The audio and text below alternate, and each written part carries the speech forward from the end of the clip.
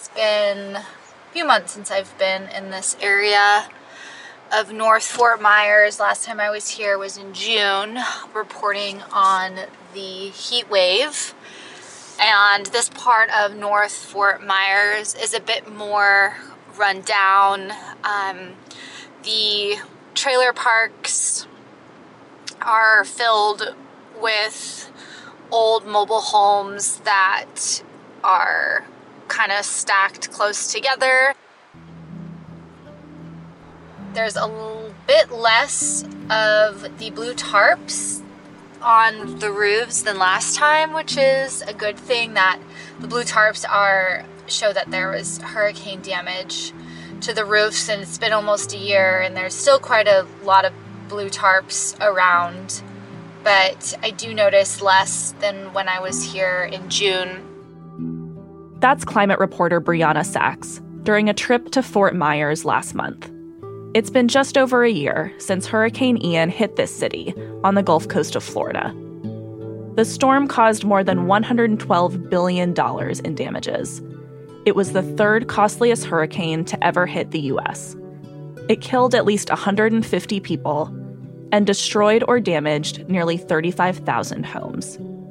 Brianna was there in the aftermath of the storm, and she's gone back every few months since then to visit this one particular motel.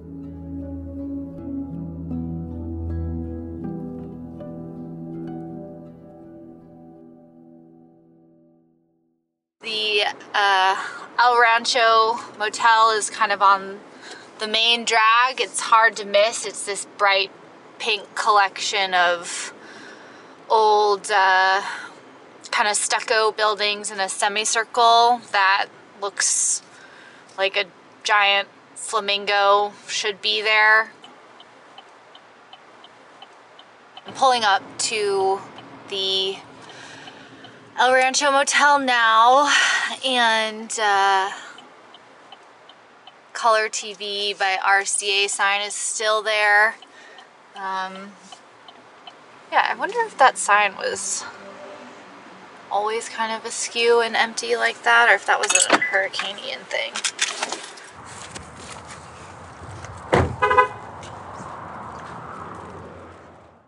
For Brianna, this motel revealed something about the aftermath of the storm. So I wanted to go back there because in the weeks, months, years after a disaster, there's all these people who were already living on the edge and they disappear and we don't hear from them. We don't really know what happens to them. We don't know where they go, where they end up. They end up at places like the El Rancho Motel. The motel has become a lifeline for around a dozen families who lost their homes. And yet, many have come to feel trapped in their rooms. They're not supposed to be homes for people for a year, and they desperately want to leave. From the newsroom of The Washington Post, this is Post Reports. I'm your guest host, Rachel Siegel. It's Monday, October 2nd. Today, a visit to the El Rancho Motel. Good to see you. How you doing? Good. We meet a family that's been living here for the past year. How long have you guys been here? Since October. Since October. And hear what their story reveals about the realities of disaster recovery.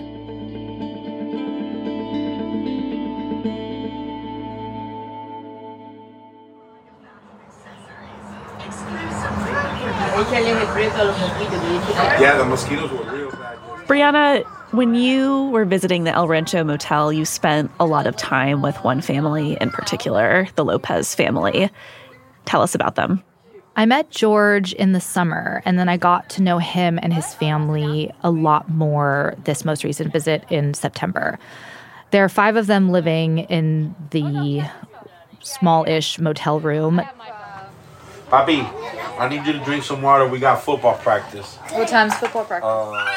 There's George, the dad, Nemesis, his wife, which is an amazing name. Yeah, spelled even cooler. So do you do the cooking and the cleaning too? Yes. Crazy. I clean, I fold the clothes. There's 2 boys, a 5-year-old named Logan and a 3-year-old named Josiah. Look at me. That's my dad's bike. It's a cool bike. And then Nemesis's grandmother, who has dementia, along with 3 dogs. I need to use the joystick to get him to the end zone and I can zap him out. Wow. Yeah. So all of these people and all of their things and all of their clothes and their toys and their dogs and their food are all crammed into this 400 square foot kind of a 1-bedroom place for which they are paying $2,000 a month. There were 6 people in there at some point. George's older son, Giovanni, from an older past relationship, was living there for a few months as well. And they've been living like that for a year. They have been living like that for a whole year. Wow. How did the Lopez family end up in this situation? And what was life like for them before they were in this motel room? They'd been struggling even before Ian to have consistent, affordable housing for a multitude of reasons. They had actually lived in hotels and with friends before. A year before Ian, they finally locked down this trailer park home, which George told me was as perfect as he thought life was going to get for them. It was a home. Everybody had their privacy. Everybody had their own room. The dogs had a yard to run around. Everybody was comfortable. They had a screened-in porch with a lanai, which is a big deal in Florida. Do you know what that one looked like? It's basically like a screened-in outside area. A lot of people in Florida have, so they can just enjoy the space without the bugs. So this is kind of like, Sounds like paradise. Yeah, it was paradise, but like having something like that, like they had made it, right? Like they had like gotten established. We were doing good. It was like, God, finally, no more hotels, no more RVs, a home. And then Ian came and blew everything up not even a year later.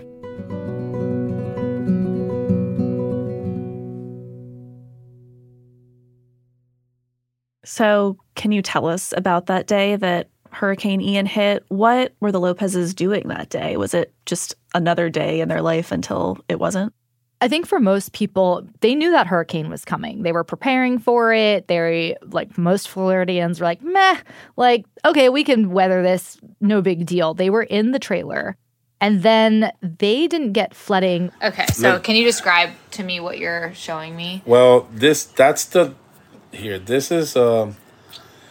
The tree. the tree that fell. Yeah. And George showed me pictures while we were sitting in the motel room. He was flicking through his phone. A huge oak tree fell out of nowhere. It tackled the whole house, Yeah. like folded it up. That's like from the living room to the kitchen. And It's then, hard to tell there's even a trailer Yeah. under there. Yeah, you can't. Jeez. And you were in the house when this happened? Yeah. They were in the other room, and they had kind of moved to the other room once the wind had started really rattling the trailer. George doesn't know what made them do it. They just decided to like switch sides of the trailer, and then this tree just completely crushes it. Oh my gosh. And so they obviously had to leave. George has this old 2005 Ford pickup truck that like sometimes starts, sometimes it doesn't. So they piled all what they could, and then they started driving. And as they were going down the freeway, You could see everybody in canoeing to their houses from the highway. People were getting rides from the highway, getting dropped off on I-75 so they can canoe through the back of the woods to their house. Wow, that's wild. Look at this. and then you look closer in the pictures that he showed me, and there's freeway side. Look. So that's all. That's land. That's an exit. Oh my gosh, the people are canoeing. Yeah, you'll see the cars floating now. Watch. Look at that. When you see this. Oh man, it was heartbreaking. Yeah. It was heartbreaking. That sounds unbelievably Unreal. unreal and harrowing. How common was that experience the day the storm hit or in the days after the storm hit? Do you have a sense of how many people there were like the Lopezes who were in the situation, trying to get to dry land, fleeing their homes? Honestly, everyone I talked to in the year I've been reporting on this has a harrowing story. No one expected it to be that intense. No one expected the floodwaters. The storm was the most expensive, damaging one the state has ever seen. They actually upgraded it to a Category 5. It killed directly and indirectly 150 people. So people have a lot of trauma and PTSD that still is right at the surface. Like, people cry talking about it to me still now, and it's been a year. They talk about surviving and like they just start sobbing. So it was, I think, something that no one ever expected to live through. Yeah. And for those who did live through it and were displaced, has there been assistance that has gone out? Was there any financial or housing aid for those who lost their homes? Yes. Right after a disaster, once the state declares an emergency and the federal government approves that, the Federal Emergency Management Agency can come in and start working with the state. And usually the Small Business Association is there. The housing department comes in as well. But FEMA is kind of the main chair of disaster response, and they can provide direct temporary housing assistance. They will give hotel vouchers. Usually they give people whose applications they approve $700. But people without insurance, people who are renting, and most other people that I've met for Ian, they really just get the short end of the stick. They get a lot less usually in reimbursements, and a lot of the times their applications are denied because they don't have the correct paperwork. And it's really just a difficult full-time job for people with barriers to access to English, technology, things like that, to get disaster aid. So when the Lopez's are seeing people in canoes, they're in this incredibly flooded freeway zone. Where do they go? Where were they between that moment and when they arrived at the motel? So remember that in an instant, there are all of a sudden thousands of people like the Lopez family who immediately need housing, who immediately lost their cars, whose jobs are unknown.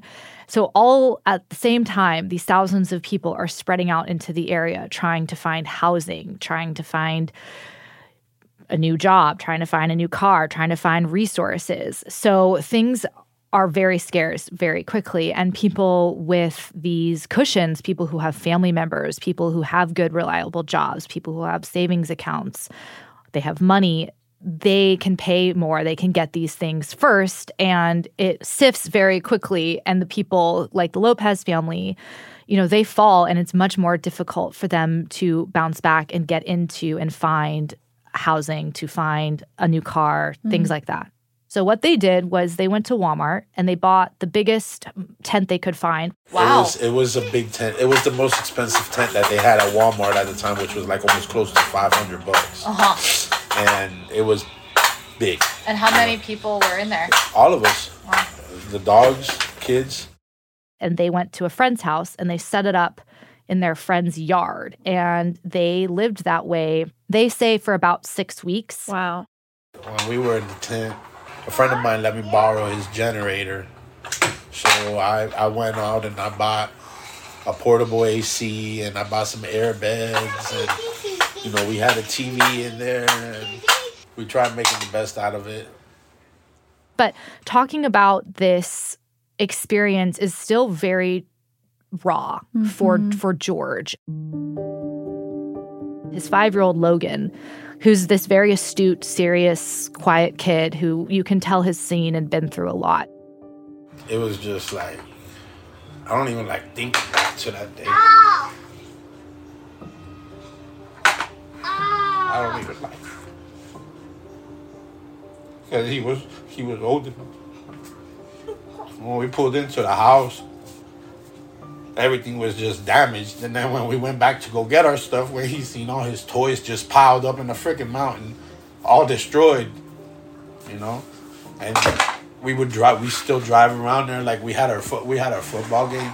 And he goes, "Oh, Daddy, that's the house, the hurricane house," you know. And it's just, I had to tell him for the longest that we were camping. He did not, you know. Yeah. It's just, Yeah. and to tell him that this is home. when he knows this now. And George just feels this deep, heavy shame and guilt that he got them in this position and he can't get them out of it.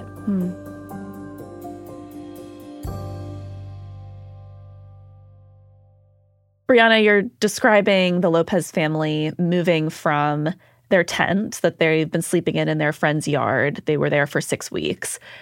How do they end up going from there to the El Rancho motel? George had been on Google and somehow found the El Rancho. So they roll up around Halloween, all 6 of them packed into his rattling old Ford truck. And he goes up to Dana McGrath, who owns the motel. I'll give you George's story. This was really one of the cool ones. And Dana also told me this story when I was there in September about the family because it just like really stuck out with him as being very emblematic of the Hurricane Ian post-disaster world. They showed up and we had just revamped the cabins. And they showed up with all those people in that truck. And I said, so where are you staying now? And he told me in somebody's yard. And I said, great. Well, come here and look at this. And I showed him the cabin. He said, oh, it's really great. I can't afford it. And I said, well, tell me how much you can afford. And I did this to everyone. I have $1,000 to my name. I will give it to you for a week. And I said, well, can you afford nothing? He said, what? Can you afford nothing? Yes, move in. And Dana told me it was a no-brainer. He was like, what's $1,000 to me? Nothing really. But what was $1,000 going to do for him to feed the family? It's everything. I have an open room. What am I losing or gaining? Nothing. Just take it. So the family moves in that day, and compared to the tent that they had been living in, they were just so grateful to be in that room. How is it that the motel became this incredibly important, special place, not only for the Lopez family, but other hurricane refugees who started staying there? This was my favorite part of the reporting because when I first visited, I thought it was just this happenstance, lucky break that these people all got, that they found this motel and the owners, Dana and his wife, Peggy, were just really welcoming. But that's not the case. They have been doing this for storm victims since Hurricane Andrew in 1992. Wow. When a family who had been living in their car drove up and were like, hey, how much for a night? And they have done this after every hurricane. There's actually still a woman from Hurricane Irma in 2017 living in room number 7. Oh my gosh. So they are very experienced at being landlords to disaster victims, and they take them on not knowing how long they're going to be there and not really knowing much about their backgrounds. They don't do credit checks or background checks or anything like that. They just know that they are in need and that if they have rooms, that they will give them to them. So, Brianna, given how much time you've spent with Dana, watching him work, watching him interact with these families, what is your sense of why he does it? What motivates him to do this? Dana was very adamant to me that this was not charity. There are no guests in this motel today. There are no vacationers. If they weren't here, this would be empty, wouldn't it? So I'd be taking the same hit, wouldn't I? So it's no great deal to put somebody there who can't afford the rates and let them pay what they can afford while they build enough to find a home. The motel guests, the Hurricane Ian disaster victims, they're still paying rent. You know, they pay $1,200 to $2,000 a month, which sounds like a lot of money, but for the area, it's not when you factor in first and last month's rent, security deposit, things like that. So he's giving them a break. But again, he does it because he can. So while it looks like a deep charitable act, if it were going to be empty anyway, It's business. yeah, what am I losing by doing the right thing? He sees the world around him changing.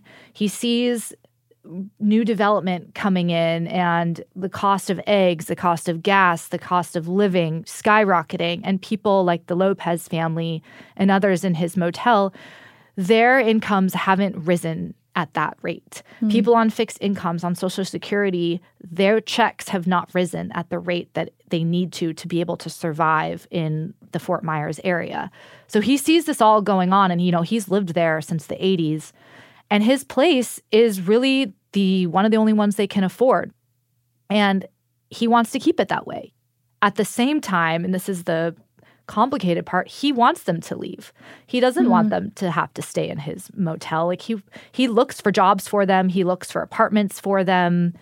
And there's nowhere for them to go, is what he kept reiterating to me and telling me in his office. He asked me these really difficult questions, which I didn't have the answer to, which was, what happens to them if we don't take them in? None of them can pay what it costs to be here. What do they do when we die? You tell me.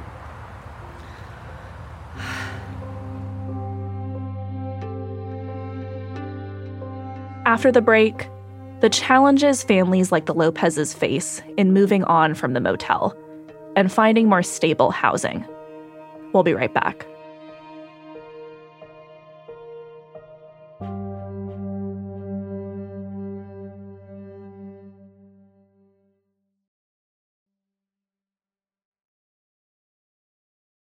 So, Brianna, before the break, you told us how the Lopez family lost their home in Hurricane Ian last year, and then they moved into the El Rancho motel. At that point, how long were they expecting to stay there? And was there any part of them that thought this one motel room would turn into a permanent home? With disaster victims, it's this strange psychological shift that happens where you can only live day by day, yet you're thinking way into the future of what you want your life to look like. How you get there, nobody knows.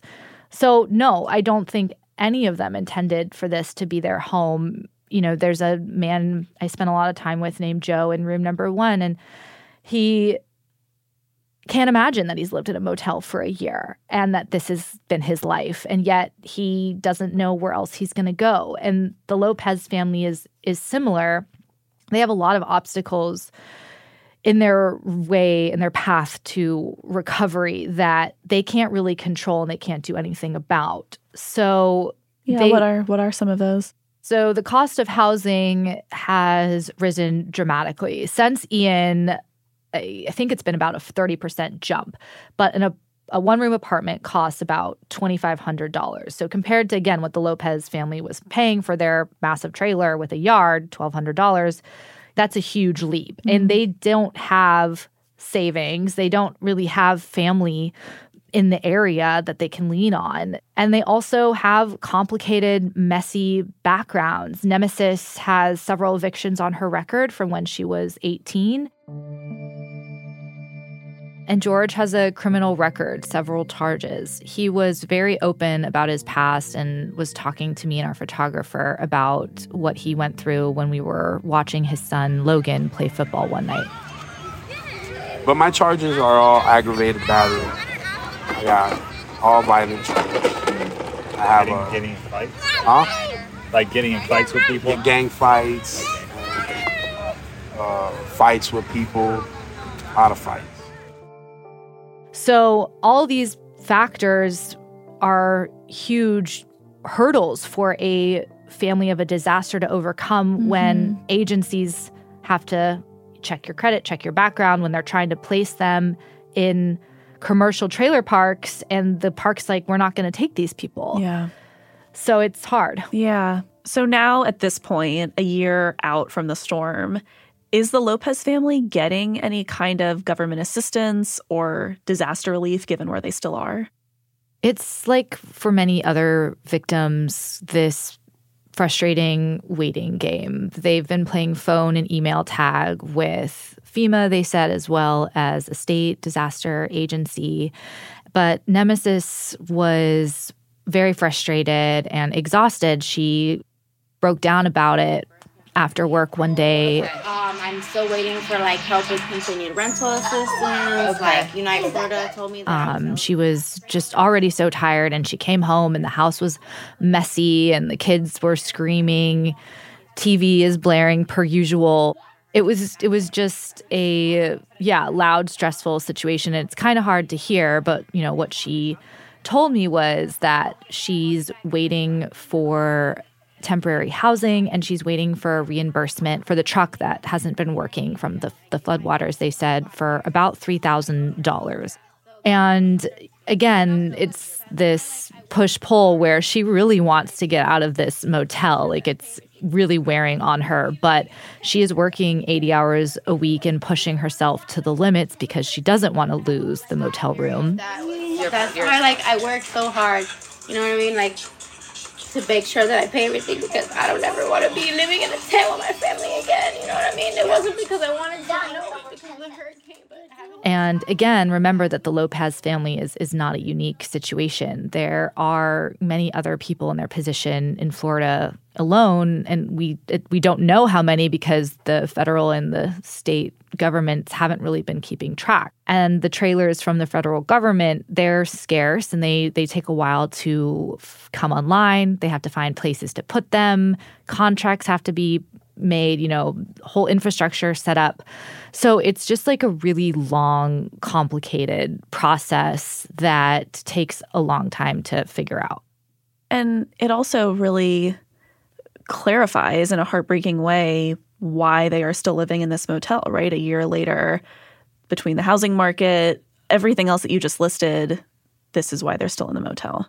Right. And Dana, they told me they are so grateful that he's worked with them. Dana has been nothing but an angel to us. That man, there's not too many people that exist like him. Mm-hmm. He's very, very nice. He's put up with us. We've been short many times, and he's never, hey, you guys got to tighten up. None of that. I understand. I know the situation. We're all going to get better. This is why, again, the El Rancho is just, I think, a really important snapshot of this post-disaster survival. And even as they are surviving, they have a room, they have a roof over their head. How is the Lopez family coping with everything that they lost in the storm, with so many parts of their lives upended? How are they doing given how long they've been displaced for? They are surviving. It's really difficult to try and build any type of life, any forward-looking plan in this position, and they're doing the best that they can. George gets really emotional talking to me about this, especially, again, the impact on his son, Logan, his 5-year-old, who still has to go to school, who still has football practice. And the biggest thing that keeps coming up when George talks about the Hurricane Ian and the impact on him is the loss of his eldest son, Giovanni. It's tough. Yeah. It is. It's tough. Yeah. George told me about this painful experience when we were at Logan's football practice that night. Last spring, they got into a big blowout over their living conditions. Giovanni, who's in high school, was sleeping in the kitchen, and just the tensions were running high, emotions were raw. And they got into this big screaming match, and Giovanni left and went to live with his mom. He had nowhere to go, to go relax and stuff like that. It was tough for him. Me losing Giovanni has been probably harder than the hurricane. That hit me harder than anything. I have never experienced an anxiety attack. I didn't even know what the hell an anxiety attack was until my son left. I caught myself breathing real hard, having to run the hell out of the apartment. Literally, no lie, brother. I have to get out of here. In that same emotion. I gotta go out, breathe. I gotta get out of here. George had Giovanni when he was really young. So they've been through a lot together, and the fact that this hurricane fractured their relationship is killing George. Nemesis also, she's 29. She is, you can just tell from her eyes that she is just barely holding on. She works 80 hours a week on average. I don't know when Nemesis sleeps. She goes from working at the Publix grocery store to the gas station right down the road. And in between that, she's trying to keep her house together. So how sustainable is this? I mean, they've already been doing it for a year, and I don't know how much longer a human can go on living in that kind of stress and working that hard and dealing with that much. It just hurts me more because I up my life. I've made so many mistakes that I can't do nothing to help my family now. And it's just stress. Nobody understands me. They just see a young Hispanic strong, they don't know what I'm going through inside or nothing, it's just, so I just try to keep it positive and a smile as much as I can. But I mean, you're incredibly strong. I try. Yeah. George admittedly said that he's not a great husband. He wishes he could be a better father. Nemesis wasn't with me. I don't know where the hell I would be right now. Yeah. I have so much to thank my wife, and I'm such a piece of husband to her. She doesn't deserve none of this. And Hurricane Ian just made all of these problems so much greater for him, and the emotional trauma of just living through this hurricane, and then the stresses it's put on the family, and then his own feelings as a man and that's supposed to be a caretaker and can't. It's all, meshed in there in this 400 square foot room. Yeah, trying to survive a storm, keep a roof over your head. Brianna, given the time that you spent at the El Rancho Motel, what do you feel like you have learned about the needs for people recovering from climate catastrophes, whether it's Hurricane Ian or the others that you've covered? What do families need to really be able to get back on their feet? Housing is the linchpin. That is a stabilizing force for any family, having a home. So if we can figure out a way to get housing set up en masse for victims, no questions asked, and let people get into homes and just relax and be able to call something their own after losing everything, I think that would go a long way, because then they have an address, then they have a place they can put their stuff that they were able to salvage, and they can maybe then move on to the next thing, which is finding a job, getting their kids into school. So I think housing, if we can figure out a way to get small mobile homes, small home, whatever, set up for disaster victims in the wake of a disaster, I think that would go a long way. And at this point, what do you think is next for the Lopez family? I think getting a trailer would go a long way for them. That's a lot less money than they're paying. And actually, I had reached out to Unite Florida, which had promised the family a trailer. And Unite Florida is the state's disaster portal that connects victims with resources. And Unite Florida told me that they had offered them one months ago, but Nemesis couldn't pass a background check.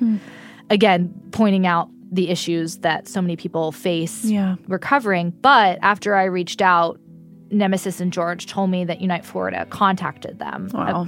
Telling them to contact them. So hopefully they will be in a trailer sooner rather than later that they can all live in, and maybe we'll see what happens from there.